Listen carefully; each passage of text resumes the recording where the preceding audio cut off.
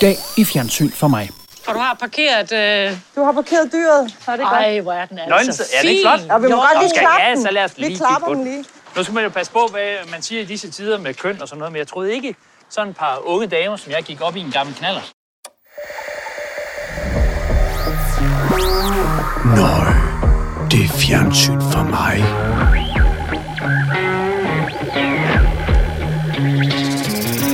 Du er tunet ind på Fjernsyn for mig, podcasten, der handler om at anmelde Flow TV. I afsnit 77 bliver der givet fuld gas for historisk paratviden og boomerhumor, for det siger boom boom og boom boom igen, når Peter Ingemann endnu en gang hopper op på sin røde knallert og tager på hyggelig roadtrip i det danske kongerige i TV2-programmet Ingemann, Fyn og Lolland Falster. Vi har også sat næsen op efter jovial hygge og masser af humor her i studiet, for der er fornemt besøg af supercasteren Elisa Lykke, akkompagneret af parodiernes mester Andreas Bo Pedersen. Så på med styrthjelmen og frem med brunsviger, rygeost og dåsebajer. Vi kører endnu et format i synshallen til servicecheck og gennemgang for din udsøgte fornøjelse og sikkerhedsskyld. Velkommen til Fjernsyn for mig. Mine damer og herrer, tag rigtig godt imod jeres værter, Dan Andersen og Morten Råb Sørensen.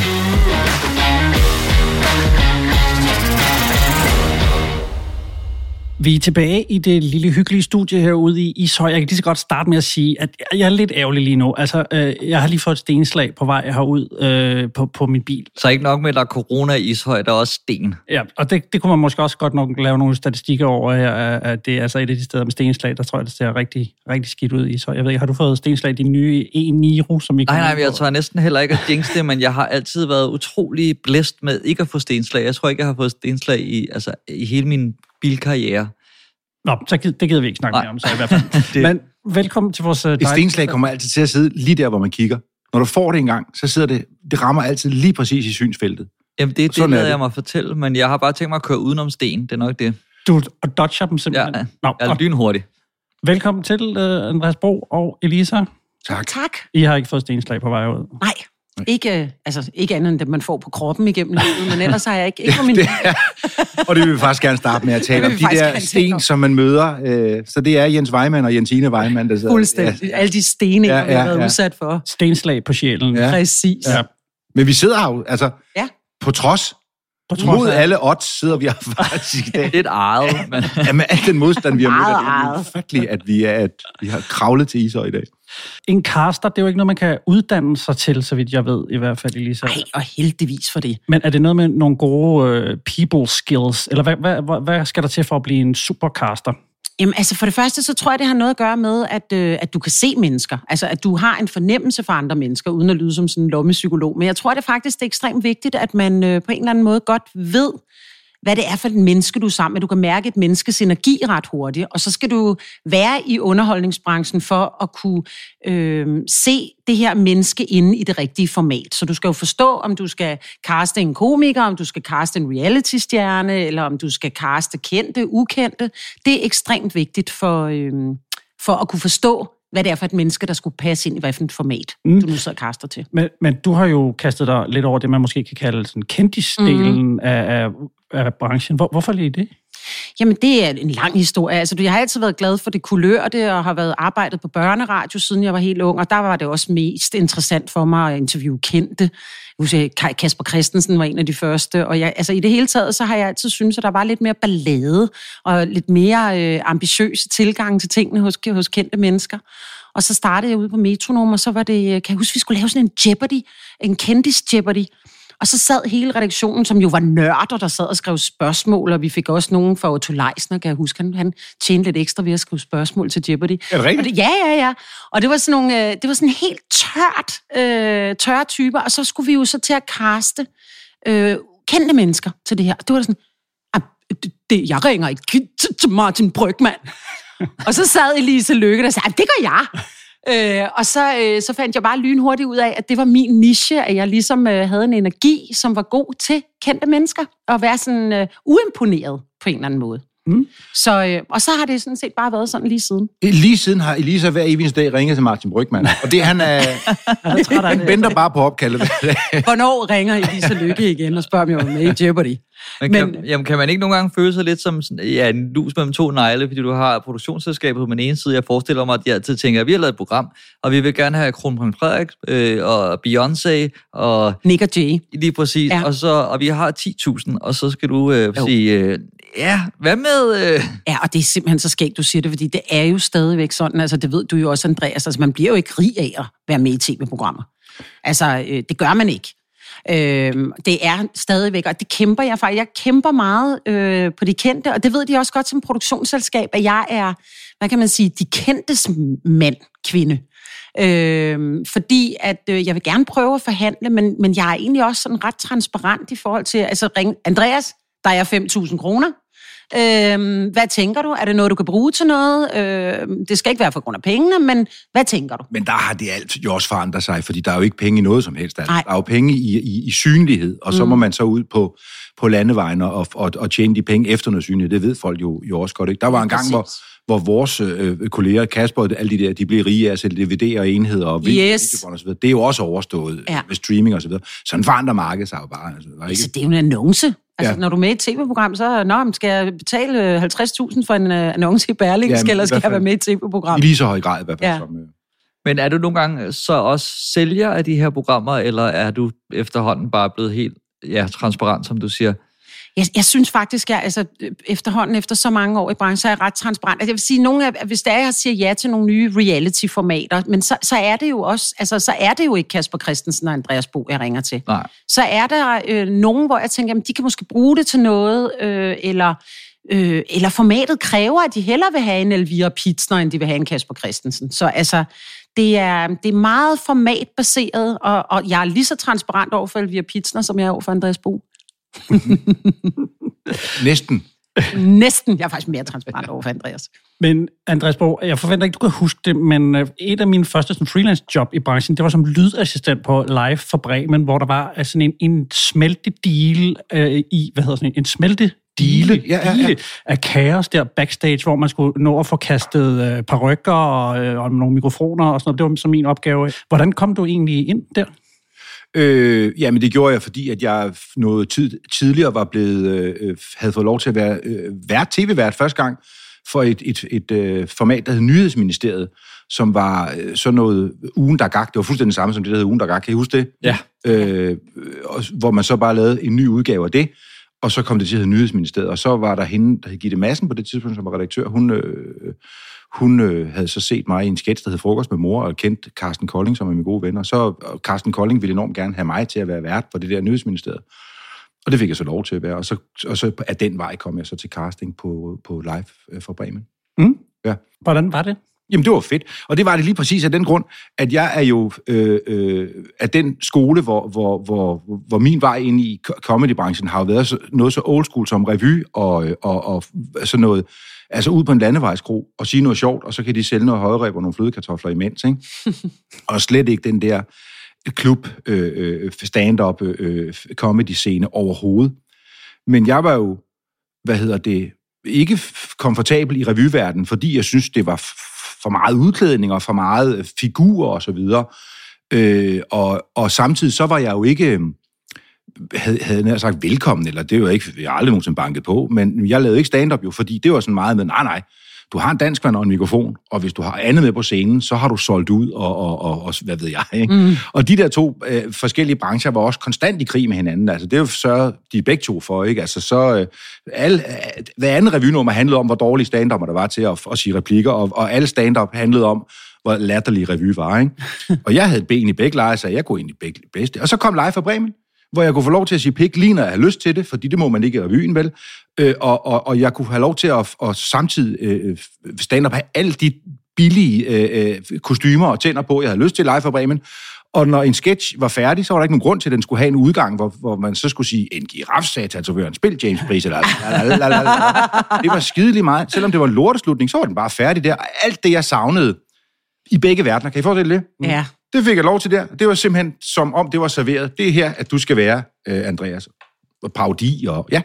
Det var en god bouillon-terning. Ja. Men det var også lidt sjovt, fordi der var rigtig mange stand-upper, der var inden over Live for Bremen, der havde stået og rynket på næsen af det her revy, og lige pludselig så synes de selv, det faktisk var lidt sjovt. at klæde sig ud og være med og være Tintin og alle de der ting. Var det ikke også sådan, fordi at den ligesom havde, det emmede jo også lidt af noget Saturday Night Live. Altså, det var ikke sådan ren revy. For der var jo plads til stand-up'en også, synes jeg. Jeg synes, jokesene var skrevet også, så vidt jeg ved, af stand-upper, ikke? Var der ikke mange af eller Andreas, var der ikke det? Jo, der er sindssygt, mand. Det var jo, altså, udover du siger, så blev der kastet en ryg rundt, og vi skulle lige nå at have en mikrofon på, så løb der jo også et skriverhold på 10 ADHD-ramte stand-up-drenge, og altså, der var en larm og ballade. Det var fedt, altså. Det var enormt kogende. Og så var det også bare det, og det er jo det, som jeg godt kan lide. Hvorfor har man travlt med at sige, hey, hvis du tager en par ryg på, eller sådan noget, så er det ikke stand-up mere. Det er da lige meget. Ja, altså, det er jo gøjl, og det kastede vi os alle sammen i på det tidspunkt. Og verden har også forandret sig. Den krig findes jo ikke mere. Altså, man er ligeglad. Man laver det, man har lyst til. Ja. Det ændrede Live fra Bremen jo, at man sagde, hvor fanden skal vi stå her og finde ud af, hvem der er de sjove, og hvem der ikke er sjove? Er det sjovt? Det er jo det handler om. Det var røvsjovt. Jeg savner det sgu.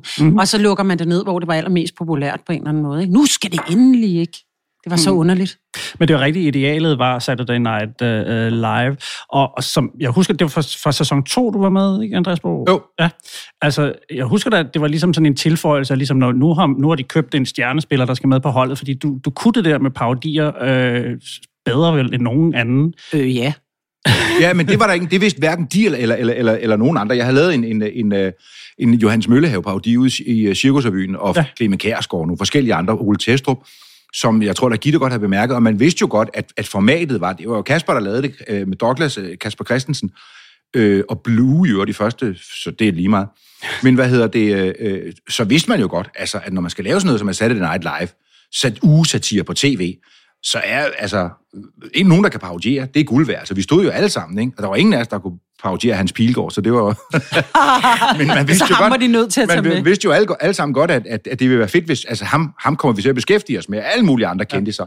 Så, og det vidste jeg heller. Jeg lavede jo for fanden, altså jeg har talt sammen, jeg lavede mellem 90 og 100 parodier på 6 sæsoner, ikke? Ja. Jeg kan også huske Jim Lyngvild. Bestemt ikke alle sammen var gode, men rigtig mange af dem var sgu ligesom, jeg ramte mange, ikke? Og det vidste jeg jo slet ikke, at jeg kunne alt det der. Så jeg synes ikke, de købte en, som var god til at parodiere. Okay. Jeg tror mere, at det lå der i kortene, at jeg skulle parodiere, men jeg vidste heller ikke selv på det tidspunkt, at jeg havde så mange parodier i mig. Det var nærmest din open mic for parodier. Men det kan man sige, det var jo sjovt. Vi sad på et tidspunkt, altså allerførst, jeg lavede Live for Bremen, det var Jesper Langballe. Alle var den første parodi, jeg lavede Jesper Langballe. Og det kunne lige så godt have gået sådan, man tænkte, det var jo ikke. Altså, alle er ikke med på, han er, og parodien det var udmærket parodi. Men det gik af en eller anden grund virkelig, virkelig godt. Og så blev det jo til, at jeg skulle lave en sammen med Lasse Rimmer op i det hjørne, der hed det hed ikke Tæt på Sandheden, det er noget andet, der hedder nu, men et eller andet den stil. Så nyhederne, sådan cirka hed det. Ja. Og der skulle vi sidde deroppe og lave den der. Og så bragede det ud. Næste uge lavede jeg Kim Larsen og så videre. Det var en kæmpe succes. Så skulle jeg lave 2 dage op hver uge og så videre. Og til sidst så sad jeg sammen med Martin Høsted, der var redaktør på det tidspunkt. Og så ringede vi simpelthen sammen et par dage før og siger, kan du ham her? Og så prøvede jeg det. Og så kunne jeg, eller så kunne jeg ikke. Der skulle bare være 2 parodier hver uge. Og det var da skidefedt. Det var da enormt sjovt. Ja, men der var også meget afregning ved kasse 1, fordi for revyverdenen, så har man vel en lang indkøringsfase, hvor man skriver og prøver og sådan noget. Og så når den sidder der, så spiller man den samme forestilling mere eller mindre i lang tid. Her havde man jo mindre end en uge, hvis man lige skulle holde et weekend til at forberede næste uges program. Jo, det var jo hele gamet i det. Det var også derfor, da Lisa så ringede på et tidspunkt senere og spurgte, om jeg havde kunne tænke mig at lave improteater på tv. Så sagde jeg ja til det, jeg vil godt prøve, for det har jeg aldrig turde før. Det er jo det, der hed rundt på gulvet, Carsten. Jeg kom jo fra en verden, hvor man virkelig forberedte sig. Og det gjorde jeg fandme også der. Altså, jeg forberedte parodierne, men det, der var genialt ved det, og det er jo derfor, jeg skylder Lasse Rimmer en kæmpe tak, det var, at jeg gider jo ikke blive instrueret. Jeg gad ikke, jeg hader at blive instrueret. Så jeg gik og stillede dumme spørgsmål ved alle sketchene, sådan så det tog al tiden, fordi det sidste, vi øvede hver dag inden forestillingen, inden showet, det var Lasses og min parodi, ikke? Og så kunne vi ikke nå at blive instrueret i det. Så var der kun mig og Lasse. Så jeg havde ikke noget, jeg skulle. Og så kunne det gå i hvilken som helst ret. Den aften, vi lavede Jim Lyngvild, der kogte salen. Fordi at Lasse og jeg begyndte på et eller andet med, han havde lige lavet et billede med hans nøgen tidsmand, som så var ret stor eller et andet. Det var kæmpe. Og vi røg ud af en tangent, og vi kunne bare... Og Lasse har den evne, at han ved godt, at han er hvid klovn der. Ja. Altså, han ved godt, at det ikke er ham, det handler om. Det bliver sjovere, hvis han ikke forsøger at byde ind og skal overbyde eller et eller andet. Han havde skrevet lortet. Hvis jeg sagde til ham, jeg synes ikke, det her, det kan jeg ikke forstå, så kommer han og sagde, det skal vi ikke diskutere 2 timer, eller 2 sekunder. Så kommer han 2 timer efter med en ny tekst. Og helt uselvisk sad han hver evig eneste gang, 1 eller 2 gange med mig op i det hjørne, og lagde bolde på straffesparkspletten til mig og sagde, skyd i mål, Andreas. Og det blev jeg bedre af, men det blev sketchene sgu også bedre af. Ja. Så det var fantastisk. Ja, men det er jo altid en underkendt rolle, synes jeg, den der straight man-rollen i mange duoer og ensembler rundt omkring, at man tænker, vi kan da godt lave det uden ham der, fordi han står alligevel bare og laver ingenting. Og det er en svær en at sluge som performer, ikke? Og sige, men nu det er ham den anden, der får... Altså, det er meget gavmildt. Og... Ja, det er generøse Lasse. Ja, men han er jo dybt professionel i den sammenhæng. Han, hele tiden, hvor det skulle hen af, i den ene eller anden sammenhæng, senere er vi så lavet med rundt på gulvet med Niels Olsen, ikke? Mm-hmm. Det er sådan et overskud. Lasse ved godt, at han er god, ikke? Og han ved godt, at han kan. Han er ikke travlt for det. Han har bevist, hvad han skal. Han vil hellere stå... Vi kender alle sammen Lasse. Han vil hellere stå ude bagved og diskutere en eller anden åndssvag lille ting, eller diskutere med en eller anden botnak på Facebook, end han vil vinde en scene. Han er ligeglad. Nej, og sig selv rimelig godt. Lige præcis. Og da vi så lavede rundt på gulvet, der er det samme. Niels Olsen, kæmpe overskud for Cirkusrevyen og alt muligt andet, Ørken Sønder. Så han er der bare. Ja. Og så han skal ikke vinde noget. Han skal ikke, og vi kæmpede, mig og Fuglen og Lisa, hvad fanden er. Og så når det kiggede lidt i stå, så kom Niels ind og sagde, og så grinede alle folk. Og så var vi ligesom videre. Det er uselvist, og det er et mega format, som få har, men som man vinder kæmpe meget ved. Jeg får det ikke. Jeg skal fandme vinde hver gang. Jeg skal fandme sørge for, at referatet bliver Andreas var sjov. De andre, skal være Ronaldo. Ja, du skal. Men rundt på gulvet var også en fantastisk produktion, fordi den havde meget det der husline is it. Altså, det blev så selvfølgelig meget TV2'sk underholdning, men det havde også det der med impro. Altså, man skulle gå ind, men der blev sagt et ord, ikke? Og hold kæft, hvor var I også stærke i det, mand. Mm. Men det var lige præcis det, og det var også det, der var sjovest at lave, for jeg ved ikke, om jeg har set det, men det var det der med, hvor det netop er, at man siger, at det kører. Fordi det der med at ligge ned på gulvet og få en bogstav, eller lidt kropsagtigt, det er fint, så gør vi det. Og de skrå brædder, som alle snakker om, det var det dårligste og det sværeste at lave. Men der er man også meget nødt til at kende, Lise, at hver gang jeg hører folk sige, der så står I på de skrå brædder, det er bare så sjovt. Ja. Og sådan er det jo, det må man også bøje sig for en gang imellem. Men det sjoveste, det var jo netop det der, når man siger impro-replikker, og man ikke aner, hvor fanden kom den sætning fra. Ting, der er upassende, man siger til sin mor. Og Nå, det var en masse tv. Og det er jo det, vi skal tale om. Men vi kan da også snakke lidt mere om et helt andet tv-program, som er lidt mere ude på landevejen. I et tv-program er det vigtigt med en motor, og det har Peter Ingemann taget bogstaveligt, for drivkraften i hans nyeste program er igen hans elskede Puck Monster-knallert fra 79, der tager ham fra det ene historiske nedslag til den næste hyggesnak i TV2-serien Ingemann, Fyn og Lolland Falster. Vi har før kigget på et program med præsidenten af Funfacts. Dengang der rejste han rundt i verden i Størst, og nu er han så vendt hjem til Danmark endelig. Da jeg var knallertbaron hjemme i Ry, der drømte jeg om et roadtrip på knallert. Der skulle dog gå 35 år, før drømmen den blev til virkelighed. Men jeg har i den grad kørt og sukket mig gennem det danske land. Nu er Pucken og jeg klar på et tredje eventyr. Ud på de fynske landeveje, øerne i det sydfynske øhav, Lolland og Falster. Og kører du ikke for volds? Fedt! Så skal du bare se, Peter. Øj! Jeg er jo bare en lille tyk mand for Ry. Jeg tager på sightseeing for at se øernes store og små varetegn. Jeg vil da gerne have, at det her bliver set, ikke? Fyn, det er jo Danmarks svar på Toskana. Fyn er fin. Nej, det er jo flipper. Gamle ven. Og jeg bliver taget godt imod af de lokale. Du skal vente sådan det. Ser jeg på nogen måde godt ud, eller ser jeg bare... Hold din kæft. Marstals George Clooney. Asfalten kalder, så give it som bundgas. Programmet står og falder meget på, om man kan lide Peter Ingemann selvfølgelig. Der kunne jo have været meget mere plads til andre medvirkende, men han er jo både speaker og fortæller og vært, og jeg tror næsten ikke, at der findes et billede, hvor han ikke er i. Elisa, synes du, han fylder for meget? Ja. Og jeg synes, at der er... der er unødigt meget af ham. Altså, jeg tror egentlig, jeg vil starte lidt et andet sted, fordi altså, både som caster og som agent og researcher og alt muligt andet, så er jeg... Altså, jeg får ondt helt ned i Miss Miau, når jeg ser det, fordi for mig er det jo virkelig en Faxe Kondi uden 0 kalorier af Gintberg på kanten. Og jeg har jo castet meget til Gintberg på kanten, nogle af de der sådan meget sjove figurer, som er med. Og har jo faktisk en lille sjov baggrundshistorie for hele Gintberg på kanten. Altså Jan, han havde jo lavet det han har jo selv betalt en dummy, brugt 10.000 kroner på den, og havde jo været rundt som en gammel salesman hos Gitte Madsen på TV2, og der blev sagt, nej, tak, sådan noget, det kan slet ikke gå på TV2. Og han er på DR, Danmarks Radio, som også siger pænt nej tak, og så går der så igen noget timing og noget år, og så får Gintberg jo rent faktisk solgt denne her ind, Gintberg på kanten.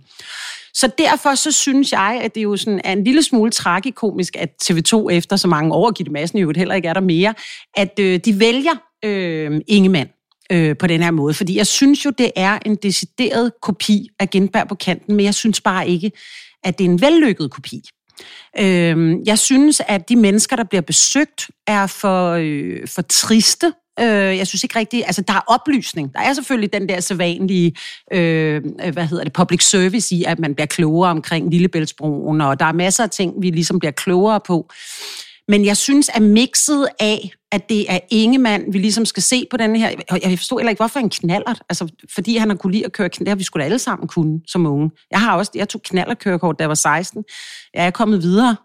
Mangler lige Teslaen. Men jeg synes, at jeg synes, formatet virker slidt. Jeg synes, at nu har vi skulle finde TV2's Gintberg, og derfor så laver vi ligesom det her format. Så jeg må indrømme, jeg keder mig lidt, når jeg ser det. Hvor står du hen, Andreas?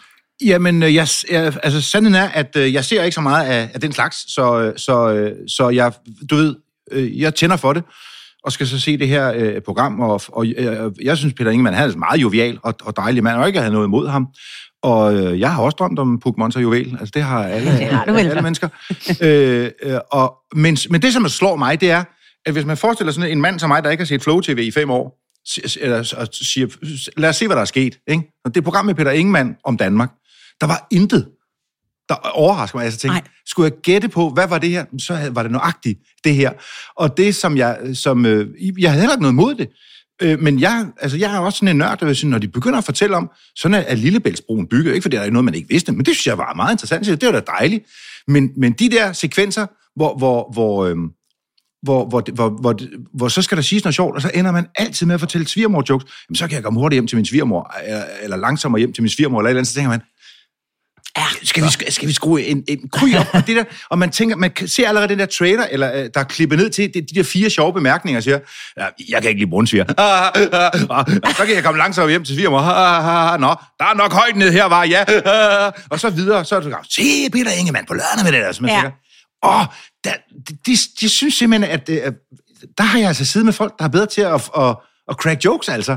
Ja. Der skal sgu mere til at få mig til at grine en svigermor-joke, selvom jeg fortæller dem hver gang, når jeg er ude og optræde. Jamen, det er noget andet, når du gør det. Ja. Men det er sjovt, du siger, hvis du ikke har set Flow TV i 5 år, altså jeg føler lige så godt, jeg kunne have set det format. Altså jeg synes ikke, det havde noget nyt eller sprødt over sig. Altså det kunne have været blevet sendt på DK4 for 15 år siden hos mig.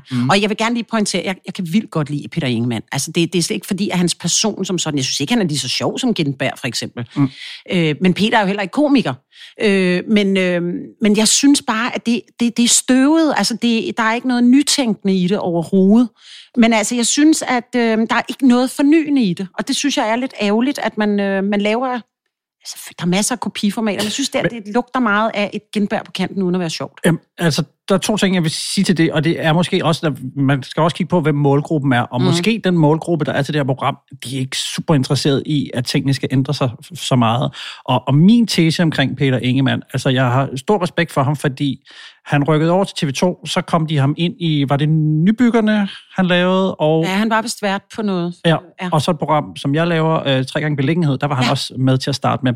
Men ret hurtigt fik han jo ligesom gelejtet sig hen i en karriereretning, hvor han bare laver lige, hvad fuck han har lyst til. Ja. Jeg har lyst til at tage rundt i verden og bare se på ting, jeg finder på. Okay, det må du gerne, Peter Ingemann. Og nu har jeg lyst til at køre rundt på min knallert bare og snakke med dem, jeg møder. Altså, jeg ved ikke, hvordan man lander sådan en karriere, men det er jo genialt et eller andet sted, man bare tager rundt og laver lige, hvad man har lyst til. Altså, jeg synes jo også, og det er jo, fordi det er jo sådan næsten en årlang serie af Ingemann på en eller anden måde. Ikke? Jeg tror også, det er måske derfor, at der ikke er sket meget fornyelse, fordi det er jo bare Ingemann, der er forskellige steder.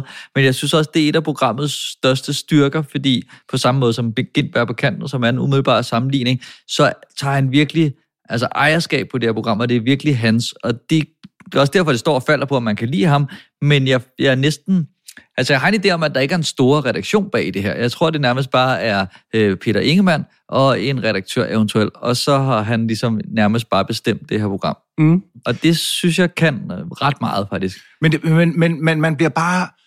Jeg har intet mod det. Og det, som jeg synes... Nogle gange så har man også bare lyst til flødekartofler og højreb, ikke? Ja. Så ser man nogle billeder af, han kører på en knallert i gule kornmarker og over altså Danmark, ikke? Og Danmark er fedt, og Danmark er dejligt. Og hvornår havde det premiere, det her program? Det kan jeg ikke huske. Det er et par uger siden her i optagende. Okay, så det er simpelthen... Det vil sige, det er også optaget i coronakrisen, hvor vi alle sammen lige vender os ind af og skal synge sang ud fra vinduerne, og vi skal se Danmark, og alle har været rundt på øerne og så videre. Jeg kan sagtens se det nostalgiske og nationale i det, uden at det bliver nationalistisk. Det er på en skøn måde. Jeg tænder bare mere på at få at vide, at for eksempel Lillebæltsbroen blev bygget som følge af en depression, at der skulle bygges. Ikke? Her og det vigtigste at undersøge på Fyn, det er, om det er svært at drive gods i dag. Det ved vi alle sammen godt, at det er. At det kræver mere. Og vi ved også godt, at Fynbo er vild med brunsviger. Altså, man har fandme ikke dykket et spadestik længere ned i nysgerrigheden for Danmarks historie. Det har man altså ikke. Fyn, det er nogle brunsviger. Ja, og så siger de Jetjager. Og Britta Schall Holberg. Lige præcis, ja. Men lad os lige høre om besøg i Lillebæltsbro, for jeg synes faktisk også, der er en del sådan... rejseinformationer og lidt fakta i det. I 1925 begyndte arbejdet på at forbinde Fyn og Jylland. Og broen, den var en kæmpe ingeniørmæssig præstation. Den blev bygget på Lillebælts smalleste sted, og det var samtidig også her, at strømmen den var kraftigst. Så der var brug for en stærk konstruktion, og ikke mindst tysk stål. Det man jo ikke kan undgå at bemærke, når vi går her, det er de her nitter, de her fantastiske nitter. 2 millioner er der. Hver eneste gang, du skulle lave sådan en her, det krævede 3 mand. Og så er de stået og varmet de her jernbolde lille transportabel esse med. Så det bliver rødglødende og banket igennem, og så banket på hver side, ikke? Ja. Og så når det selvfølgelig køler af, så holder det. Ja. Så hernede, der ligger noget, som vi kalder for Krupps Plads. Fordi det var der, stykkerne blev sejlet ind. Og her blev de så sandblæst og malet, før de blev sejlet herud og hejst op, og så blev nittet færdigt, ikke? Altså, der er 2 ting ved lige det her klip, som jeg godt vil fremhæve. For det første, synes jeg, det er ret godt lavet i, det er jo nok i Posten, det er sket, men den måde, de ligesom har mixet reportage og speak, og hvordan det sådan flyder over i hinanden med den samme historie. Og så synes jeg også, at det faktisk balancerer ret godt mellem, altså... sådan, hvad skal man sige, sådan, underholdende rejseprogram og fakta, fordi det, jeg ved ikke, om jeg synes, I det er for faktatungt, for jeg synes, det sådan har sådan en, altså man får nogle årstal og sådan noget, men jeg begynder ikke at kede mig, fordi så kommer der lige noget med, at de rent faktisk står der med de der tyske nitter og forklarer, hvordan de er blevet banket ind i broen, men det kan måske også godt være for meget for nogen, det ved jeg ikke. Ja, jeg har det nøjagtigt sådan, at lige præcis der, da man så et kryds mellem sort-hvide billeder og voice-over og så videre, så nu hygger jeg mig. Det vil jeg gerne se, fordi man er også altid blevet lukket over af ens nørdede børn eller et eller andet, så skal man se en reportage om 2. verdenskrig på Discovery, og man siger, det er fandme meget faktabaseret, og så rykker hagekorsene frem der og der og så videre. Der er det jo dejligt at se noget, som er lidt lettere, men som samtidig har nogle kalorier i. Og så er det jo også sjovt at se, at Lone Skjold, hun er lige pludselig blevet hende, der styrer brovandringen, som jeg er gammel. Det er så godt set. Ja, det havde jeg heller ikke ventet. Lad os lige møde dem, fordi jeg var faktisk ret imponeret over, hvor godt castet, det var dem, altså de andre medvirkende, fordi jeg tænkte, det var der nogle utrolig underholdende damer, der arbejder på den bro. Så du skal bare lige følge min guide. Hej. Hej. Hej med jer. Hej, velkommen. Ja, tak for det. Hej så. Jeg glæder mig. Er du frisk? Det gør vi da også. Det er sindssygt godt. Det er ikke nogen hemmelighed for dem, der har set mine programmer, at jeg bryder mig ikke ret meget om højder. Nej, men prøv at høre. Men med jer 2, der går det nok. Jamen, det gør det. Vi er eksperter i at få folk sikkert over. Og du har parkeret... Du har parkeret dyret. Så er det godt. Ej, hvor er den altså er det ikke flot? Ja, vi må godt lige klappe den. Ja, så lad os lige klapper den lige. Nu skal man jo passe på, hvad man siger i disse tider med køn og sådan noget, men jeg troede ikke, sådan et par unge damer, som jeg gik op i en gammel knallert. Ej, men det er sgu da fordi, man har siddet bag på sådan en med de første kærester. Nå, ja. Det gjorde min første kæreste også. Ja, der kan du se. Og på et tidspunkt, så var jeg så smart, at der var 2 piger, jeg var forelsket i. Altså, der var jeg faktisk ret imponeret over, at de havde fundet de her 2, der var så indlevende. Altså, det kunne sagtens have været nogle tørre guides. Eller, men der kan jeg så lade mig oplyse om, at det ikke er nogen hvem som helst. Nej, altså Lone Skjold var jo gammel TV2 værvært. Hun var værvært. Hun var med på STV, der lærte jeg hende at kende. Hun castede jo mig til den eneste reklame, jeg nogensinde lavede for at handle løn. Jeg lavede Skovsen-reklame for mange år siden, som det eneste, jeg nogensinde lavede den. Og der var hun produceret de der reklamefilm, og så var hun også værvært. Men det lavede STV startede jo som et med den, der lavede vejret ude fra Sprogø. Og nu er hun jo så stadig på en eller anden måde i vejret. Ja, det var højt til værs. Ja, hun er... Jeg forstod godt den lille, det var en lille bro, nu vi snakker om det. Højt oppe, du. Men altså, men du, der, lige den der, og så skal vi lige høre om Peter Ingemanns 2 kærester. Og sådan. Altså, jeg ved sgu ikke, jeg synes, det er et underligt mix. Altså, jeg er nok den, der er mest uimponeret af det her program, men det er nok også, fordi jeg er en lille smule farvet og siger, vi har allerede set det. Og så kan man måske blive ved og sige, ja, men vi har sgu da også set quizformater, og vi har alt muligt andet. Men jeg synes, det er lidt for tyk en efterligning. Altså, jeg synes, vi har Gintberg på kanten. Jeg synes, det er Gintberg, der ligesom bærer den. Jeg synes, det er ham, der er den sjove. Jeg synes, det er både grinen af sig selv og andre har en lidt mere charmerende tilgang til de gæster, der er med. Jeg lagde også mærke til, at selv musikken minder om... der er noget på et tidspunkt, sådan, du ved, den der lidt drevne guitar og lyden præcis... Men selv den minder mig om Gintbergs intro. Altså, jeg ved sgu ikke, jeg synes, der er blevet skævet for meget til hans format. Okay, jeg tror, de har prøvet at ramme et eller andet Steppenwolf-agtigt i forhold til, at han kører på knallert, og det tager udgangspunkt i et eller andet omkring. Men Lisa har jo ret derhen, men der bliver man også nødt til at sige, at da de første fandt ud af, at man skulle lave budding, og så skulle man den dårligste stemmes hjem, ikke? Der væltede det jo også ind med madprogrammer, hvor det fuldstændig var det. Sådan er gamet jo. Ja. Og det, som jeg bare tror, man skal huske på i den her sammenhæng, det er, at os, som, og det var der også mange, der gjorde, elsker Gintberg på kanten, men måske i det her snævre forum, hvor vi er sådan comedy-relateret og tv-relateret, det var jo, at Gintberg hele tiden har det her sarkastiske tilgang til det, danser i folkedans, og så afsluttende jokes, som laver grin med det. Det elsker vi. Men jeg tror, der er mange, som så det simpelthen bare, fordi de synes det var fedt, der var noget fokus ude i tør røvelse, altså på udkantsområderne, som der var, og havde egentlig ikke brug for den der lidt sarkastiske tilgang til det. Ej. Den ved vi andre godt. Det er så Elise Lykke, som ellers... Nu ringer Elise Lykkes telefon. Skal jeg bare tale videre? Jamen, det ved jeg ikke. Det kan være, det er noget til os, jo. Ja, er det et program, der vil godt vil have os med? Er det X-Factor? Nej, det er Jan Gintberg, der ringer og siger, nu skal hun altså ikke sige mere grimt om, at det ligner, fordi nu har han fået sagt det, han gerne ville. Jeg arbejder jo ikke for ham mere, så det er ikke engang derfor. Men, nej, du har en pointe. Den var på lydløs, men det må være, fordi hun er favorit, så går den igennem alligevel. Okay. Ja. Er jeg også favorit? Det er du ikke.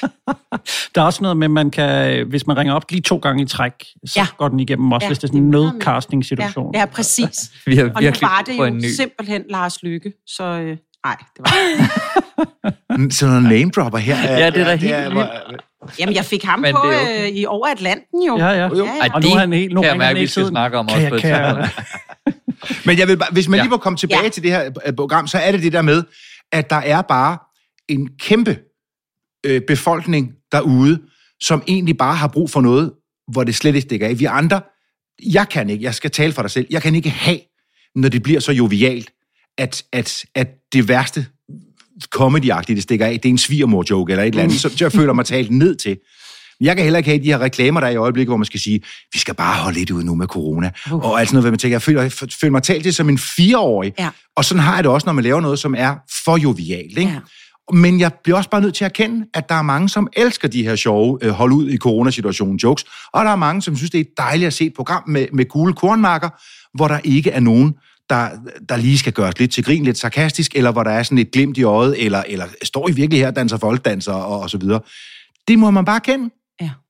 Og altså, jeg tænker, hvis man zoomer lidt ud, så jeg synes faktisk, det er et ret godt program, kan jeg godt afsløre. Og jeg er glad for, at han er kommet hjem, fordi i sådan et program som Størst, hvor han var ude i verden, der synes jeg, han var meget mere, nu har jeg læst nogle fakta, eller læst et manus, og nu går jeg ud og fortæller det. Hvor jeg føler her, altså, der er det lidt selvfølgelig er det ikke hans egen historie, selvfølgelig har han lavet noget research, men jeg føler, at det ligger ham meget mere på sinde, og jeg synes, der bliver han en ret fantastisk formidler, synes jeg, fordi at han...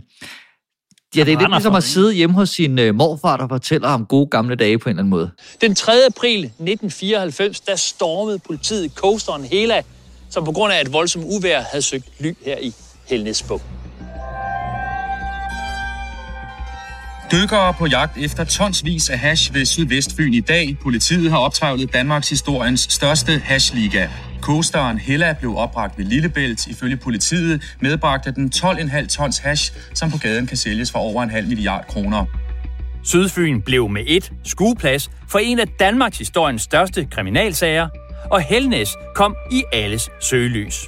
Der synes jeg bare, han er en virkelig god formidler. Altså en god historiefortæller, og altså, så lige så snart jeg er enig med dig, lige så snart han lige kommer ud af de der, så kan jeg lige komme hjem fra Fyn lidt hurtigere. Altså, når han kommer over i det der, fordi det der synes jeg er interessant, og jeg synes alle de der steder, hvor han holder ind og siger, altså herover der skete det her vanvittigt. Det er sådan, det er den bedste historie, altså sådan læring, jeg har fået, føler jeg sådan i, eller jeg er i hvert fald der, hvor jeg bliver mest interesseret også. Men det er også det, som måske irriterer, i hvert fald mig, det er, at man siger, det er spændende. Jeg kunne sagtens have et program, hvor han kører fra sted til sted, og ikke skal sige svigermor-jokes, og behøver heller ikke slutte med at lave stand-up, eller spørge kritisk til folk, men simpelthen bare sige, er det ikke skægt? Man kører den her rute, og der er eddermame langt fra den gang Hella bliver opbragt, og så til da Lillebæltsbroen blev bygget. Det er altså 2 vidt forskellige årtier, og har intet noget med hinanden at gøre. Her ligger så Finderup Lade. Det var faktisk her, der sådan og sådan. Det er da interessant. Det er historiefortælling på en sjov og jovial måde. Det synes jeg faktisk er meget skægt. Men jeg har simpelthen ikke brug for de der interaktioner med undskyld mig, almindelige mennesker, altså, hvor vi ligesom skal blive enige om bundsvig er godt, eller ja, der hvor vi kommer fra, der synes vi, der er for mig sukker i. Det synes vi godt nok. Vi synes, det er for klædt. Nå, det er så fint med det. Da jeg var lille, der boede jeg ude på noget, der hed Birkhede, lidt uden for Ry, og der var der et overlægepar fra Odense, der kom hver år og boede hele sommeren. Og det var der, jeg første gang stiftede bekendtskab med brunsviger. Og nu håber jeg ikke, jeg bliver brændt på bålet, men jeg skal ærligt indrømme, jeg synes, den er for sød. Der er for meget sukker i. Den er for klæg, og det her hvide brød, jeg har aldrig brudt mig synderligt om. Det må du tage den der på hende. Jamen, så der var mor i øjnene der. Så har du ikke smagt min, jo. Er den ikke meget sød? Er den ikke meget fed? Nej. Nå. Den er lækker. Jeg er tilbøjelig til at være enig med dig, samtidig med, at jeg lidt accepterer det som i, at det havde været rigtig svært at få programmet solgt ind, hvis ikke det var der. Altså, fordi der er han jo sådan, han er virkelig seerens ven, altså alle dem, eller jeg tror, det er et flertal, der synes, Brunsviger er lidt for sød, og han ligesom tager alle dem, der ikke lige bor på Fyn med, ikke? Fordi jeg kunne også godt have undværet at se ham køre i en Ferrari.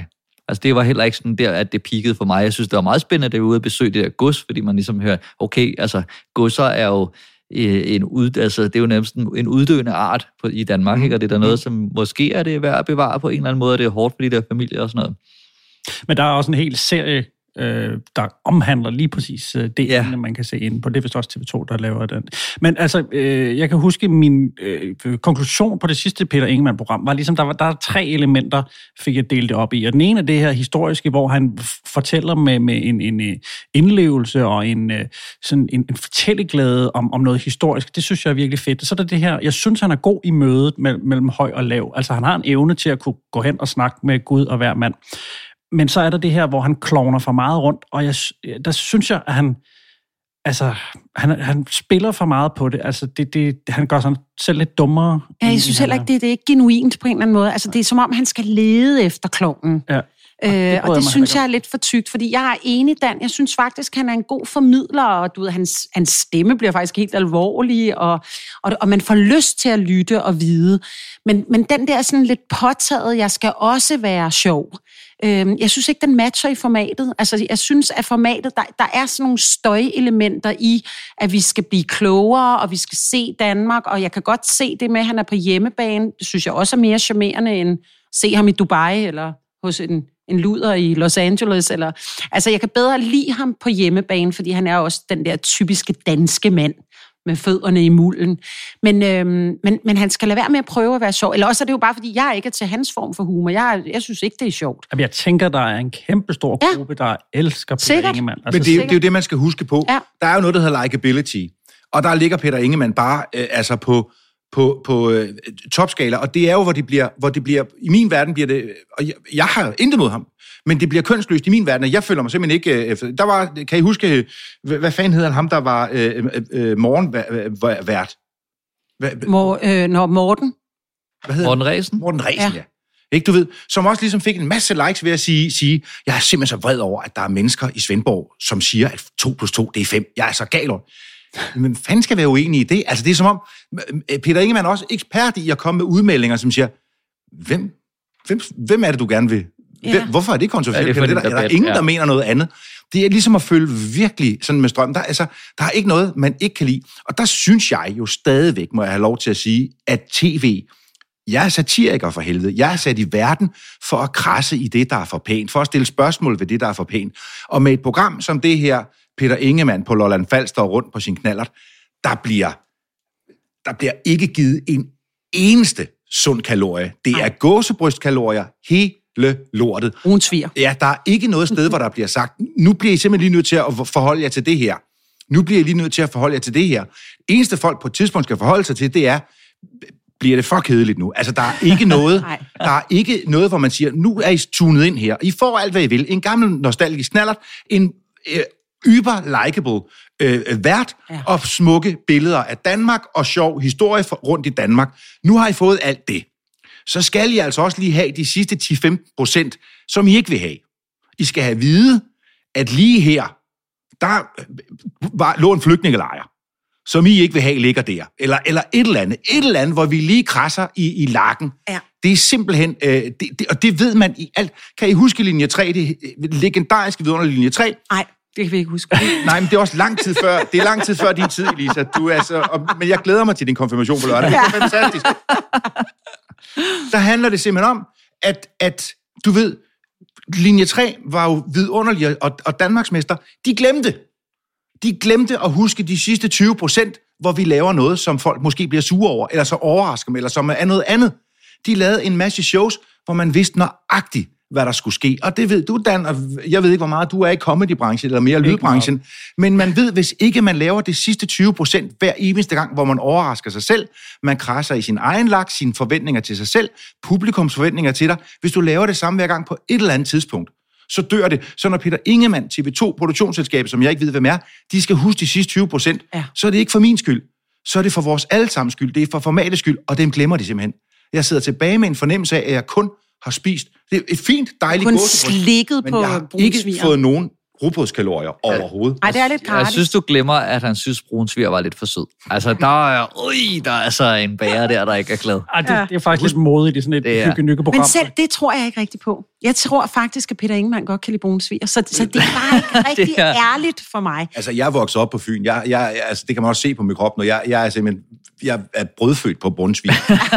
så min mayonnaise-patter er ikke mayonnaise-patter, det er brunsviger-patter. Der blev grundlagt allerede i starten af 70'erne. Så jeg kender det. Og havde jeg nær sagt, det ved jeg også godt, du synes, Dan, men det er jo røvligegyldigt. Altså, hvis det er det mest kontroversielle, at han jeg kan lige skal sige som det er, jeg er meget bange for at sige det her, men nu kommer det.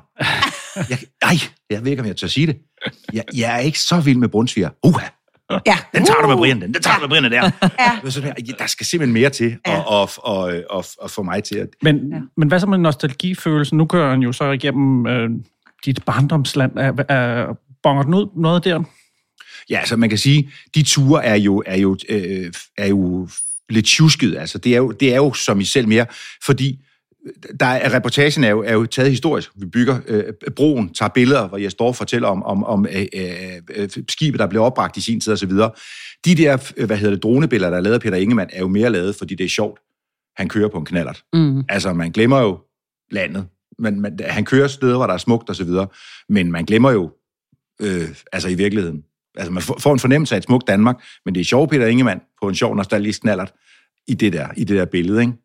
Så man tænker jo ikke Fyn. Det kunne lige så godt have været i Skjern, ikke? Jeg tænkte overhovedet ikke lokalt. Nej. Men det er da muligvis lidt kontroversielt at have Jes Dorph med i det her program. Det tænkte jeg over. Hvor er det fedt. Og jeg synes også, han nævnte Hella. Ja. Men apropos, jeg synes jo, selve hele produktionen og alt det der er vanvittigt flot. Jeg synes virkelig, at de laver nogle...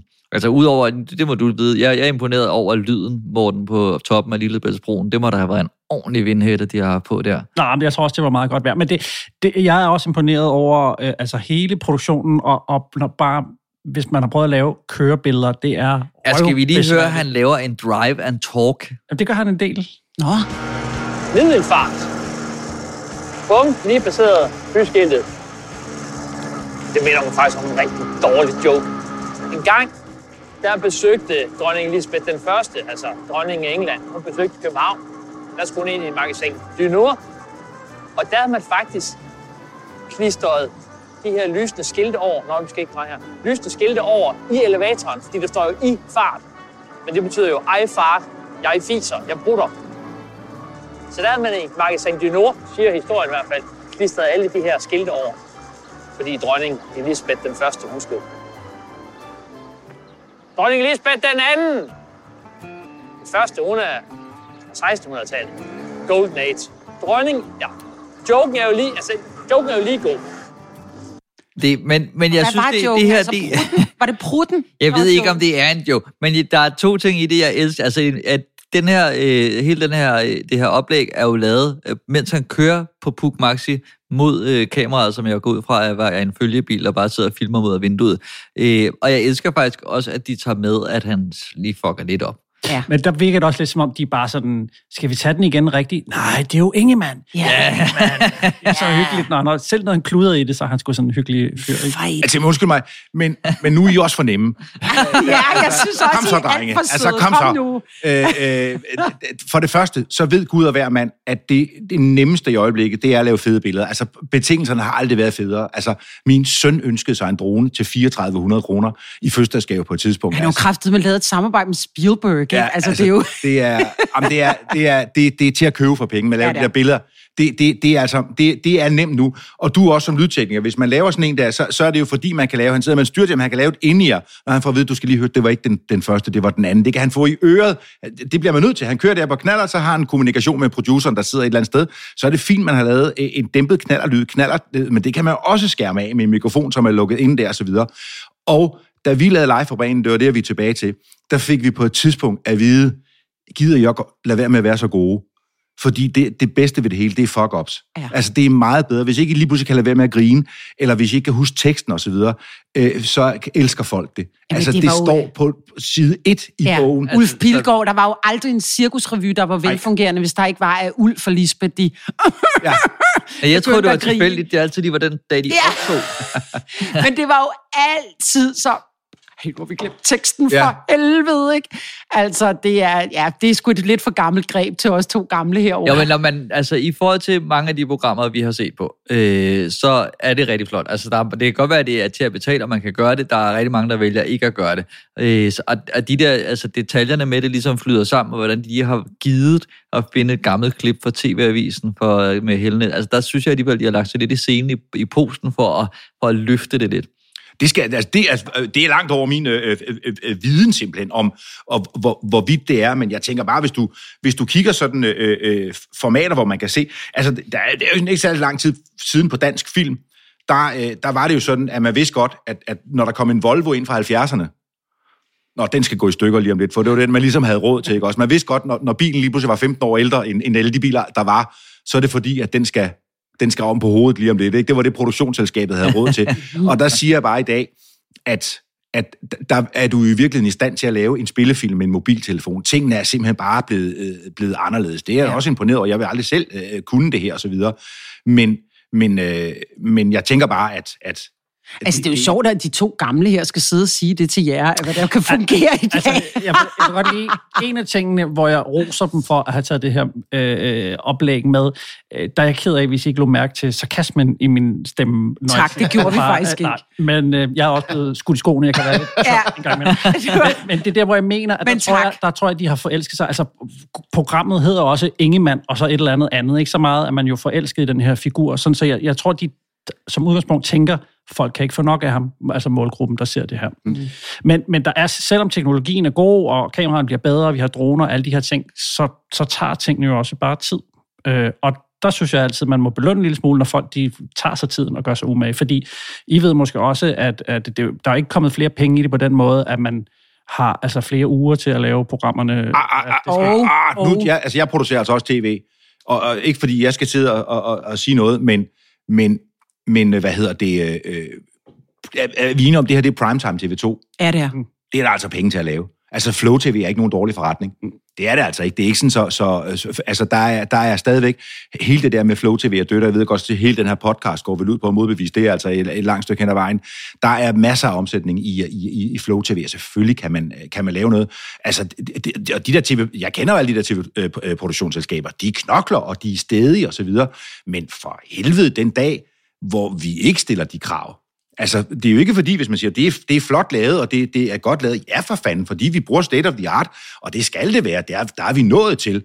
Det, man kan blive imponeret over en anden dag, det er, at man siger, jamen, vi havde en prut, og vi havde en papkasse.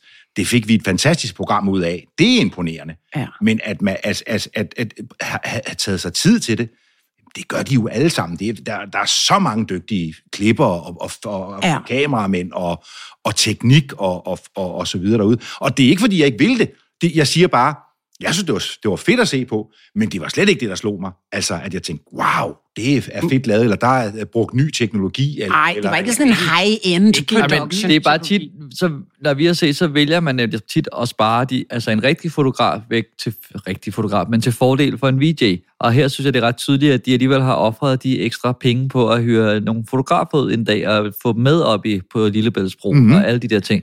Og der har vi da i hvert fald set nogen gå lidt længere under den bare. Men det behøver ikke at være en særlig stor produktion stadigvæk. Altså jeg ved da, Gintberg, når de var ude, altså de var maks 4 afsted. 2 kameramænd og en tilrettelægger og Jan. Altså så hvis du har lavet et veltilrettelagt program inden, og man har jo, der er jo siden researcher-legnet Lone Skjoldå og den friske dame op, og Britta Schall Holberg og søn, og altså der er jo nogen, der laver alt forarbejdet, så eksekverer Peter. Selvfølgelig. Men jeg siger heller ikke, at det er fantastisk. Jeg siger bare, det er et primetime-program, og de bør have ressourcerne til det, og de har løst opgaven i hvert fald til en middelkarakter. Hvad er det 8 i dag nu? Altså, det var da dejligt at se på, helt sikkert. Jeg synes faktisk, at Gintberg på kanten havde jo, det var DR2. Ikke, at vi skal snakke om det, men... Til at starte med, ja. Så blev det DR1. Jo, men det er jo et spørgsmål om sweeps, og hvor mange der ser med, ikke? Men det handler jo om, at det havde jo karakter af skod. Altså, at det skal ikke være dyr tv. Nej. Det skal jo være ham, der går lidt, slender lidt hen ad vejen, og man kan se, at kameramanden lige snubler lidt, når han bakker for at filme ham og så videre. Og det her jo slet ikke. Altså, det her er jo rart. Det er jo ikke, der er jo ikke noget dogme over det her. Det var der over Gintberg for kanten, og det var stilen. Og det gjorde ikke noget, for det var et humorprogram. Det her er et feel-good Danmarks-program med en jovial vært. Fair nok. Og jeg synes også, det ser godt ud. Det er dejligt. Og det er også derfor, jeg synes egentlig, det er mere en studieproduktion på Fyn, end det er reportage. Og det er også derfor, der forventer jeg så også, at det er lækkert. Altså, fordi det er studieproduktion på landevejen. Netop, at det skal er så fint, og der er tænkt over den gule kornmark og så videre, hvor der er nogle andre ting, der kan være mere rough. Så jeg tager det... Altså, det har slet ikke været noget, jeg har tænkt på, at det har været en lækker produktion. Det har jeg simpelthen bare taget for givet. Ja.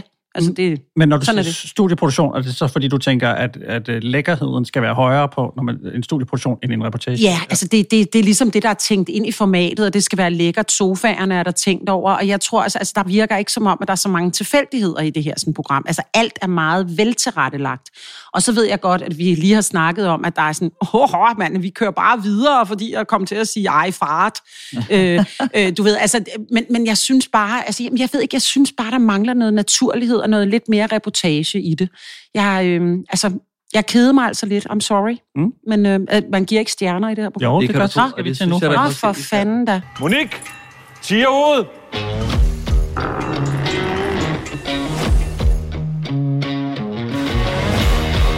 Jamen lad os kaste os ud af det. Vi giver jo faktisk, sjovt du spurgte, 1-6 stjerner. Altså både 1 og 6 kan være med i hver sin ende af skalaen, og alt derimellem. Skal jeg lægge lidt fra Kaj? Ja, læg du fra Kaj. Jeg er måske den, der har været mest begejstret i hvert fald for det her program. Altså jeg synes det her virker virkelig som en idé, som Peter Ingemann selv har været med til at udklikke og udforme. Og det kan jeg egentlig godt lide, fordi han er så meget hjemme i de her historier, han fortæller, at det er mere... Altså, det er han bare mere end i hans program største, som jeg har været inde på. Sådan, og jeg kan godt lide det ejerskab, han tager i det. Og så synes jeg, at han er en fantastisk formidler. Jeg er med på, at man skal kunne lide Ingemann, men uanset hvad, kan man ikke sætte det fra ham. Altså, fakta, happenings og fun facts, synes jeg, er perfekt doseret, og jeg er faktisk underholdt i... Jeg nåede ikke at kede mig. Altså, jeg var egentlig underholdt i alle 40 minutter. Og så synes jeg, måske modsat jer, at det var meget imponerende at lave et... oplæg, når jeg har set andre folk lave walk and talk, så synes jeg at lave et drive and talk, uden at falde på sin Bookmaxi. Det vil jeg gerne. Og så synes jeg altså også, det er flot, og det er et tv-program, og det hænger sammen, som det skal. Så jeg lander på 4 stjerner. Elisa, vil du prøve at sætte nogle stjerner på, selvom du sagde, nej lige før? Nej. Jamen altså, jeg har jo egentlig sagt det hele. Altså, jeg er ikke så glad, når jeg igennem et program sidder og bliver irriteret over, at det minder mig om noget, jeg allerede har set. Og det har selvfølgelig trukket det ned. Jeg kan virkelig, virkelig godt lide Peter Ingemann. Så kan jeg heller ikke lide ham mere. Men altså, jeg synes også, han er en rigtig god formidler. Jeg synes faktisk, han er en rigtig god, gedigen trykvært. Altså, jeg er ikke usikker, når jeg ser på Peter Ingemann. Jeg tænker, den sidder altid i skabet. Men selve formatet, jeg småkeder mig. Jeg er glad for den public service. Jeg har da lært noget nyt. Jeg vidste ikke det omkring Lillebæltsbroen. Men jeg lander altså kun på 3 stjerner. Vil du fortsætte, Andreas? Jamen, der må jeg sgu kede af det, gutter. Jeg har det princip, jeg simpelthen, så længe jeg selv er aktiv, så anmelder jeg simpelthen ikke nogen, som er kolleger og så videre. Så jeg synes, det er enormt svært, fordi det er sådan subjektivt. Jeg har ikke forudsætninger for at dømme det, fordi en anmeldelse burde også indgå, hvad er målgruppen? Altså, hvem er det lavet for? Hvordan er alternativet? Hvordan tager folk imod det? Hvem henvender vi os til? Hvad har det kostet? Altså, der er simpelthen så mange parametre, som er svære. Så jeg, hvad sagde du, 1-6? Ja. Så vil jeg give det 6 stjerner, men efter 13-skalaen. så har jeg været jovial. Altså, det er stærkt. Ja, skal vi betegner os heller ikke selv som eksperter. Det er jo bare et synsningsprogram, og det skal jo have en ende, så vi har et eller andet at måle de andre programmer. Ja. Og der har jeg så lige et spørgsmål, sådan et casterspørgsmål. Når nu Dan, som caster til det her program, er det sådan, plejer du at forklare, hvad programmet går ud på, når du sådan caster gæster? Det her med stjerner, for eksempel stjerner, hvis du skulle caste et program, hvor man... Ja, det gør jeg. Så vil du lige forklare det? Så vil jeg i den grad forklare det. Det er jo et tip her for Elisa. Jamen, det kan jeg da godt mærke. Jeg går lige tilbage i vores sms-korrespondance nu. Ja, præcis. Men Andreas, han er altid sådan en lille... Du ved, han er jo satiriker, så lige pludselig så kommer der sådan en der. Jeg anmelder ikke. Jeg har allerede brændt alle mine broer, som jeg ynder at sige her, så jeg er ikke for fin til at give nogle stjerner. Men jeg kan godt lide det her med formidlingen i det, og jeg tror, vi alle sammen er enige om, at humoren der, den rammer ingen af os lige præcis, og det er også det værste ved det. Det bliver sådan lidt tøhøagtigt. Det virker som sådan en boble, de har fundet lige her, hvor hverken MeToo eller corona eller noget som helst eksisterer i den her lille hyggelige verden med håndbajer på noget på havnen og sådan noget. Men altså, jeg synes, hvis man lige tager det med målgruppen med, og hvis man ser et program, der hedder noget med Ingemann, så må man formodes også at være lidt til Ingemann. Så synes jeg, det skal have 4 stjerner, fordi jeg synes, opgaven er virkelig flot løst. Men Andreas Bo, du har også ret. Jeg sidder ikke tilbage og har blevet klogere på livet, eller kan mærke et eller andet, eller har tænker over noget, i hvert fald ikke. Det er meget... Må jeg afbryde dig 2 sekunder? Jeg har altid sådan, når jeg sidder og ser, og det er speciel revy, kan jeg sige, jeg har erfaring fra, ikke? så sidder jeg der i en sal, og så ser jeg en sketch, og så tænker jeg ved nøjagtigt, hvordan den der slutter. Ja. Jeg ved nøjagtigt, hvad udgangsreplikken er, og det har jeg regnet ud efter 2 sekunder, og så tænker jeg, fedt, så har jeg regnet den ud, så har de fundet på en anden slutning til mig, fordi den er for nem, den der. Når jeg så kommer frem til, og så slutter den sådan, så bliver jeg vred, fordi jeg tænker, det er jeres opgave at overraske mig. Det skal ikke være sådan, at jeg har siddet og regnet ud, og det er det, jeg mener med de sidste 20%. Der skal komme et eller andet, hvor man siger, det må jeg sige, det havde jeg sgu ikke tænkt på. Og det er bare det, jeg savner. Jeg savner simpelthen det, jeg siger. Som jeg sagde, nu skal du høre, Andreas. Dan og Morten vil gerne have os ind, siger Lisa, og et program, vi skal snakke om Ingemann, der kører på Lolland og Fyn. Ikke? Så jeg har aldrig set det. Jeg har aldrig set programmet. Det har jeg selvfølgelig ikke med det, men det er noget med Ingemann, og det er en knaller. Jeg har set trailerne for det, fordi jeg ser selvfølgelig TV2 jævnligt. Og så videre. Og så har jeg set programmet en time, og ikke én gang har jeg tænkt, alligevel. Det har jeg simpelthen ikke. Nej. Fra start til slut har jeg sagt, den sketch kunne jeg have fortalt hele vejen igennem. Og det er fint, det er et dejligt program, og det er lækkert, og jeg går, jeg går ikke skadet derfra, eller irriteret, eller sådan noget, det er bare dejligt. Men det er vores opgave som underholder, det må det også være som broadcaster. Så det er jo bare ikke originalt nok, er det ikke det? Lige præcis det med at komme med den troldsplint, som gør, at vi siger, vi har tænkt en my længere end jer. Det kan være et spændende gameplay, eller det kan være alt muligt, eller en overraskelse. Men et eller andet, der bliver vi sgu nødt til lige at stille krav til os selv og sige, det skal der altså være. Et eller andet, hvor man tænker, ja, men det er, vi melder helt ærligt ud, det er et program som Gindpær på kanten, hvor en mand tager rundt og kigger på dejlige Danmark, provinser, som vi ikke normalt lige kommer til. Okay, men I må love mig, at twistet ikke er en rød Pig Monza juvel, Pug Monza juvel. Jo, det er det så. Det er sådan set, det er det. Og det, jeg er vild med Ingemann, og jeg synes, det er så smukt, og det er dejligt. Jeg har fuld respekt for folk, der vil se det, men som hvis det er mig, Hokus Pokus, Andreas i Fokus, der ser lige nu, så vil jeg sige, det skal I komme med. I skal komme med det twist. Ja, men det er måske også bare, hvad for en type man er. Vi plejer at have sådan et udtryk, når vi er ude og optage den slags programmer, og vi siger, så rasler lidt for meget med mågestillet. Altså, der er nogen, der sidder derhjemme, de vil ikke have sandkagen galt i halsen. Det skal bare være helt smooth og blendet og kunne gurles ned, uden at man behøver at tygge i det. Men så, det er Ingemann jo. Ja. Det var det, vi nåede for den her omgang. Elisa, jeg ved, du har i gang i en ny bog, eller en ny podcast til bog. Nej, ikke podcast, det lader jeg jer om, drenge. Det kan være, der kommer en. Bog. Men den bliver, en lydbog, som er 6 noveller, som er skrevet af, jeg har skrevet 2 af dem, og så er der 6 andre kvinder, som har bidraget med en meget, meget, meget fræk novelle. Og der må jeg jo bare sige, at jeg har jo ramt direkte ind i et eller andet tørkeramt område. Altså, jeg har set de der perverse frugter overalt i mit feed. Der er en våd grebfrugt og 2 kvindefingre, der stikker ned i den, Andreas. Ja. Er det en emoji, som findes? Eller? Nej, det er min forside på bogen. Okay. Men den har jo... altså, nu er jeg jo også PR-menneske, så jeg har også været virkelig god til at få PR på den, men det er, altså, den ligger nummer 1 på og lydbøger pt, så det må være... Altså, vi har jo brug for det der frirum. Jeg tror, folk har brug for at føle og mærke noget, og det er også derfor, at jeg skal ikke se Ingemann. Man skal læse kvindefantasier i stedet for, eller lytte til den på sine mange coronagåture. Jeg skal kunne mærke noget. Der er ingen novelle, hvor Ingemann lige pludselig kommer... Der er slet ikke engang mandetypen, vil jeg sige, eksisterer. Men er det sådan lidt, det er jo noget, vil jeg godt løfte sløret for, jeg ikke har læst den selv, men er det de grå sider skrevet af piger, eller er vi over en lidt anden... Altså, de grå sider var jo som... Altså, vi skulle jo tro, de var skrevet af læsere, kan jeg huske. Jeg var selv virkelig stor fan af dem. Jeg elskede de grå sider. Altså, jeg kunne virkelig tænke, mand, ikke? Kunne mærke, der skete noget dernede, ikke? Og jeg synes virkelig, de var pigerne, og derfor, jeg har altid syntes, at sex på skrift, altså, det visuelle kan i den grad også noget, men sex på skrift har jeg altid syntes har været ekstremt pigerne og kunne noget andet. Så derfor er den her bog faktisk lidt en ungpigedrøm, fordi jeg har altid skrevet frække noveller.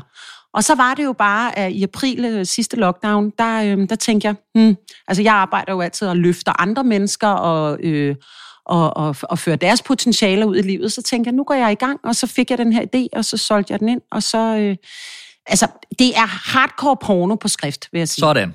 Altså, det vil jeg sige. Der er nogen, der er mere saftige end andre, men det er jo ligesom med Ingemann og sandkage. Hvad er man til? Nogen synes noget er mere frækt end noget andet.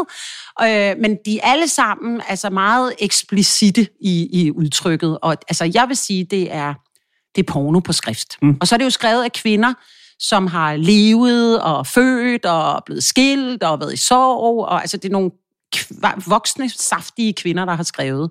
Så det er også sådan lidt mere realistisk. Så det er ikke sådan en pornofilm, hvor man går ind, lægger sig på briksen hos massøren, og pludselig... Det sker aldrig. Nu har jeg været til massøren mange gange. Jeg kan så sige, at jeg har oplevet det 1 gang, men den kan vi tage bagefter. Jeg drømmer simpelthen om, at du ringer til mig og siger, nu skal vi også lave en for mænd. Og det skal vi. Det bliver min nummer 3. Jeg ved godt, hvad det bliver. Det bliver en bog på cirka 4 sider, hvor der bare står, så mødte jeg en, jeg ikke kendte. Så gav hun mig et blowjob, og hun ville ikke engang have mit telefonnummer. Det var bare fedt, og så betalte hun regningen. Og hun ville ikke engang selv have noget. Præcis. men den der idé med, at det er nogen... Altså, man ved godt, hvem der har skrevet dem, men man ved ikke, hvem der har skrevet hvad. Præcis. Er det en original idé, eller har du taget den anden sted fra? Fordi det er jo det er simpelthen mit dogme, okay. Og det var også fordi, at igen, castingprocessen, jeg er jo caster, det var jo, at der var enormt mange kvinder, der sagde nej. Fordi at det der med at skulle gå ud og sådan, jeg er denne her sexnovelle. Og så tænker jeg, at dogmet kunne være for at holde fantasien, så man ikke sidder og ser, gud, det er Elisa Lykke, der har skrevet den der med den sorte hingst. Altså, jeg vil ikke have, at kvinden, der havde skrevet den, ligesom skulle støje i det der fantasibillede. Så derfor, der er jeg også allerede blevet bestilt en nummer 2 af forlaget, og jeg har tænkt mig at holde fast i det dogme, også når jeg laver den med mænd som nummer 3 eller 4. Så det er egentlig for at opretholde, det er ikke fordi vi ikke vil stå ved den, men det er fordi vi ikke vil støje på det der seksuelle univers. Det var jo også det, de grå sider kunne. Vi vidste jo ikke, om det var Kurt Thyboe, der havde skrevet den, eller om det var Leila. Men Elisa, det er jo også, det er jo det, der er troldsplindt-movet i den bog. Altså, det er jo det, der er det geniale træk. Ja. Det er, at man siger, at der er det 6-8 kvinder, der syv kvinder, der lægger ansigt til, og der er 7 saftige historier, eller 8, og vi ved ikke, hvis der er hvem. Nej. Det er jo det, der er lige præcis der, hvor man siger, okay, nå ja, altså fordi kendte mennesker skriver porno, god idé, kendte mennesker skriver porno, men vi ved ikke, hvis historie der har været. Det er jo Troldsplinten, det er jo lige præcis det, og det er jo også det, der har langt det meste af det optalt på den bog, har jo lige præcis været det der er så kendte kvinder, men I får ikke vide, hvorfor de får. Det er jo bare det. Har der været noget i form af, at nu er der nogen, der har stillet sig op og sagt, Elisa, vi var lige blevet enige om, at alle mænd var klamme, og så skal du komme med sådan noget der sex. Ja, men det er så sjovt, fordi altså, du ved, Mads Christensen var faktisk også ude at skrive, han havde læst den og synes, det var vanvittigt befriende, og der var kommet sådan en bog oven på MeToo. Og nu siger jeg det så, fordi det her har jo intet med MeToo at gøre. Det her er jo kvinder, der er med på præmissen. Der er jo intet, der handler om magt, eller chefer, eller overgreb. De her historier er jo kvinder, der er med på præmissen med de mænd eller kvinder, man har sex med i de her historier. Og det er kvinder, der tager fat om deres egen seksualitet. Så altså, jeg vil jo sige, det er jo nærmest modpolet og et helt vidunderligt frirum ovenpå MeToo. Så jeg vil sige, det er jo nærmest en modpol til MeToo, at det er kvinder, som tager fat om roden på deres egen seksualitet. Men jeg tænkte også, er der nogen medsøstre, der er blevet sure på dig? Eller noget? Nej, og ved du hvad, det kan de jo faktisk ikke, fordi det netop er kvinder, der bestemmer i den her bog. Altså, det er jo kvinder. En meget sjov rød tråd i den, og også er jo, at selvom vi er 7 forskellige slags kvinder, så er der en rød tråd, der faktisk i alle historierne hedder overgivelse. Altså, jeg læser meget overgivelse. Og det synes jeg jo faktisk også er et ret interessant greb ovenpå, hvad vi lige har været igennem. At kvinder jo faktisk, altså igen, hvis de er med på præmissen, så vil de jo godt dame stadigvæk bare gerne tage sig en rigtig mand. Og det er sådan det er en vi ret kede af, alle os, der ikke er parpiger.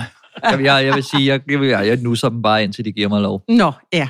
Men så skal du læse min historie, så kan du prøve nogle nye greb, Dan. Det tør jeg ikke. Ja. Du er meget irriterende, som sidder i bussen. Ja, og jeg sidder og bliver ved. Altså, vi startede med at være lidt inde på, Andreas Bo, at du kunne næle sådan en parodi ret hurtigt. Kan du en Ingemann? Ej. Nej, det tror jeg ikke. Okay. Det vil jeg godt kunne. Men man skal bare huske, men det er utroligt, altså min karriere som parodist, der har jeg har aldrig nogensinde, du ved, gider du være med i Aftenshow, gider du være med i God Aften Danmark, gider du være med i det, gider du komme der, det. Og så ved man, at når man har fået det opkald, så det vil jeg gerne. Så næste opkald, det er, vi har fået en skidegod idé. Ja. Ved du hvad? Kan du parodiere Michelle Belæge? Så skal jeg fortælle dig, for det første parodierer jeg ikke kvinder. Det kan jeg simpelthen ikke, fordi jeg har ikke stemme til det. Nå, okay, så videre. Og det er altid, vi har fået den skide... Det er altid, vi har fået en virkelig god idé, for vi har selv siddet og grinet her på redaktionen. Kunne du ikke lave mig? Det er bare det, vi er kommet frem til. Nej, det kan jeg ikke. Og du skal også vide, når jeg kaster mig over en, så tager det 5 dage, altså før jeg kan det, og så videre. Så det har jeg simpelthen lært på et tidspunkt at sige, at faresignaler, her til sidst, kan du så ikke lige lave den? Nej, for det er ikke en maskine, du trykker på, der lige... Det er jo ikke sådan en talende... Så kommer den og den og den og den. Og det er slet ikke... Det er alt... Jeg kunne sagtens lave Peter Ingemann. Altså, det vil jeg sagtens kunne lave, hvis forudsætningerne var der og så videre. Men jeg går ind og tager nogle highlights på, hvad han for eksempel siger af... Og det har jeg slet ikke været. Altså, hvad han siger af catchphrases. Ja. Ja, jeg tænkte heller ikke, jeg kom langt med den. Det var godt forsøg. Men det er meget sjovt. Men du ved, det er sådan, jeg tænker også, altså, fordi først, jeg kan huske, da jeg var helt lige startet på Live for Bremen, og var jo ung og nervøs. Jeg var jo ikke ung, men det var jeg jo, erfaringsmæssigt. Så havner jeg til et interview med BT, hvor de så sætter praktikanten til at lave det sidste interview. Så hun siger til mig, jeg har lavet en liste på 5, jeg synes, du lige skal parodiere. Og så nævner hun 5 navn op. Og jeg havde simpelthen ikke overskud til at grine af det. Jeg blev simpelthen gal, fordi jeg tænkte, det er den største degenerering eller nedværdigelse af mit arbejde, at du siger, så kan du bare lige lappe dem der af, og så videre, ikke? For det kan man ikke. Men så vender man det om og siger, wow, og nu vil jeg gerne sige noget af ubeskedenhed. Jeg er åbenbart så dygtig, at folk, de tror, at de siger bare et navn, så er der ønskekoncert. Så kan jeg virke dem af. Ja. Men sådan er det altså ikke. Men det er jo fordi, du har haft et voldsomt ejerskab på det jo. Jo. Altså, det er jo men det er jo rent, hvis man er dygtig nok til at få det til at se let ud, så har man jo noget i øverste niveau. Præcis. Det kender du også som komiker. Hvis folk de ser ind i brusen, ikke? Så ved man, dem der står ved hylden lige ved siden, at de begynder at tale lidt højere, og sige noget, der er lidt mere sjovt, ikke? Fordi at det kunne være, hvis man hørte det, og det kunne være skægt, der var noget dialog der. Ja, lige præcis. Vi bonger med Dan Andersen. Vi cracker jokes med Dan Andersen. Og så tænker man, det gjorde jeg sgu også, når jeg mødte fucking Morten Stig Christensen, der er et eller andet på et tidspunkt. Så råbte jeg det også lidt højere for at se, om han lagde mærke til mig. Og det er så den ene side af sagen. Den anden side af sagen er, folk de tror simpelthen, at når de ser mig, og de ser dig, så siger de, nu skal vi have det sjovt. Ja. Dan Andersen, nu skal vi have det skægt. Det er da ikke det værste. Nej, prøv lige at tænke og generere det. Det gad man da godt. Det er lidt mere omvendt med mig. Jeg er en poser bare på folk og siger, jeg har min egen ristede løg, og folk vil godt have den i fred. Tak, jeg ved ikke, hvem du er. Vil du ikke bare gå? Og der er også corona. Hold lidt afstand. Ja, please. Men jeg vil så, i stedet for at sige tusind tak, fordi I havde lyst til at komme, og til vores lytter derude. Hvis vores lytter derude, de synes, det var godt, så kan I høre med i næste uge, hvor der kommer endnu et afsnit med Andreas og Elisa. Tak fordi vi måtte.